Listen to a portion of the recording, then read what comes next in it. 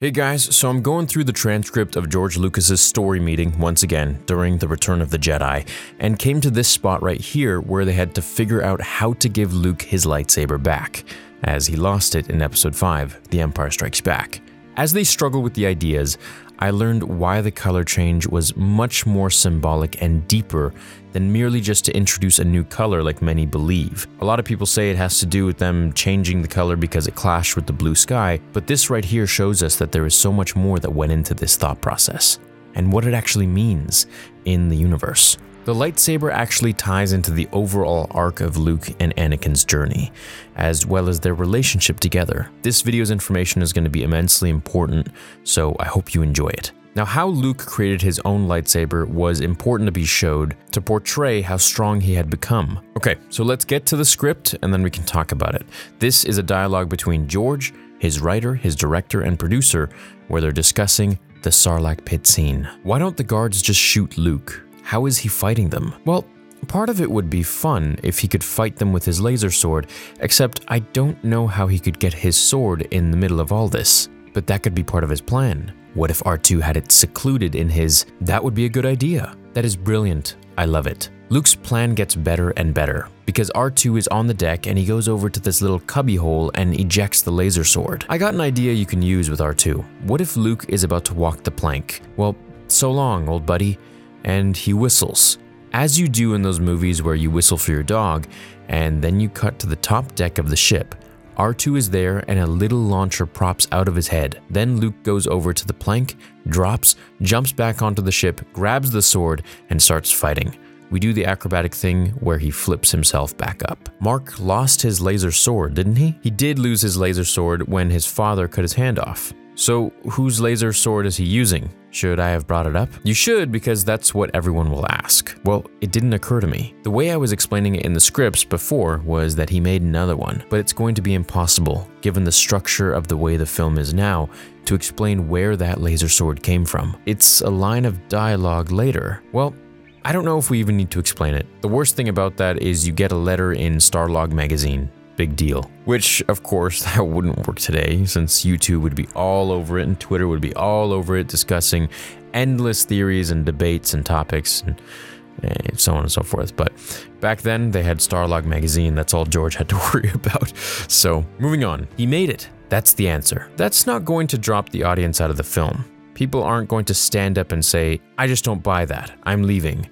But you will get lots of letters, so we'll make a form letter explaining that Luke made it. Maybe it should be a new color. Yes, it could be totally different looking. We can work that out. But the idea running throughout the whole story is this. First, he's given his father's sword, because his father lost it in the fight with Ben Kenobi. Ben cuts his hand off, and Vader fell into the volcano. So Ben then pried the laser sword out of the hand and kept it for the son. So then, what the father did was cut his son's hand and laser sword off, and that was a way of severing the relationship between father and son. Not only did Luke lose his weapon and was castrated, but at the same time his father split that relationship. Luke was carrying his sword for his father. Now he is not doing that anymore. In this one, he's built his own. He has built his own laser sword. He is his own man. He is not a son anymore. He is an equal. So this is pretty awesome. A lot of people thought originally that, oh, well, Luke just has a green lightsaber now, and that the only reason is because it shows more against the blue sky of the backdrop in the Sarlacc pit. But the real reason, well, I guess the additional reason to that, more metaphorically speaking, not just for movie-making purposes, is because now Luke Skywalker is on the same par as Darth Vader. And I actually never knew this in regards to Vader's thoughts, or Vader's metaphor, so to speak, when he cut off his son's hand. He was actually severing his relationship with his son, and I guess that's why he chose his hand. I mean, Vader could have chopped off Luke's head at that point. It didn't really matter. He was able to kill him within an... I mean, he could have force-choked Luke, for all we know, and it would have been over in an instant. But he was always toying with his son, and this is something that I always felt was never really discussed outside of the films. A lot of people like to think that, oh, Luke beat Vader, this and that. Vader was always just toying with his son. He was either trying to get him to turn to the dark side, or he was just tempting him again in Return of the Jedi with, thoughts of turning Leia if Luke won't turn. And this ultimately was the only thing that allowed Luke to get the jump on Vader, was that Vader had his guard down the entire time. He never had the intent to kill his son. He just had the intent to maybe scare him or, subdue him in a battle and to make him turn to the dark side, to join him, and together they can rule the galaxy as father and son. Now, of course, there was a deleted scene with Luke creating or tinkering with his green lightsaber from Return of the Jedi, and we can see him actually give it to R2 as it was put into his head. But this wasn't released until 2011 or 2012, I think, or sometime in the 2000s. I'm not really sure on the date.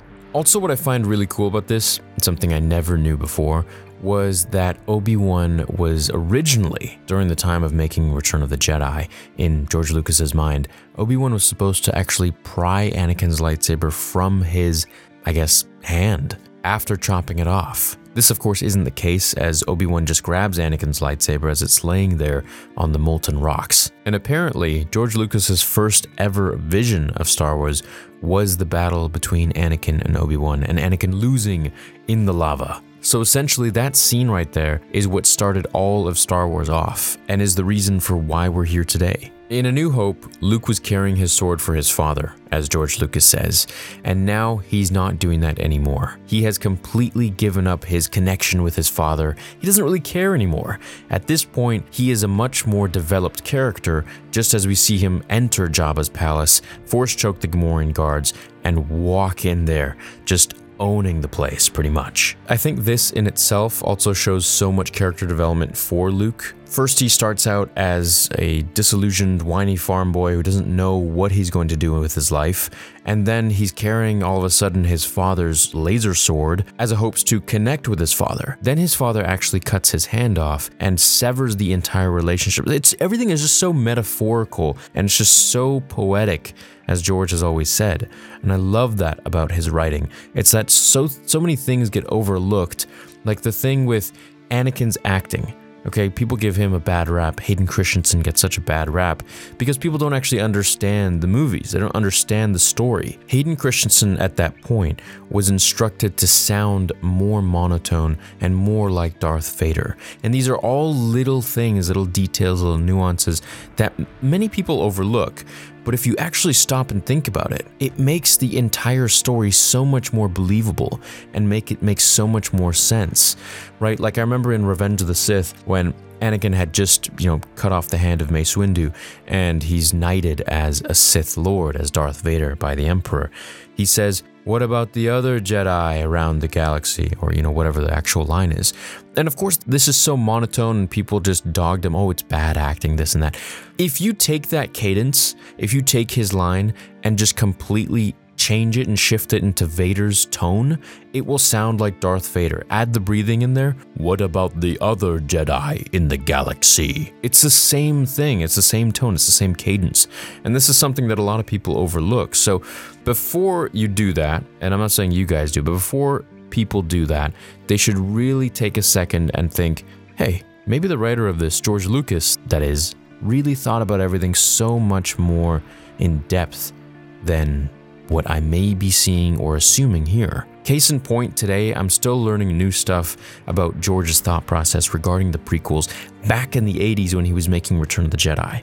It's just unbelievably cool stuff and I love reading about it. I hope you enjoy these videos and I can't wait to make the next one.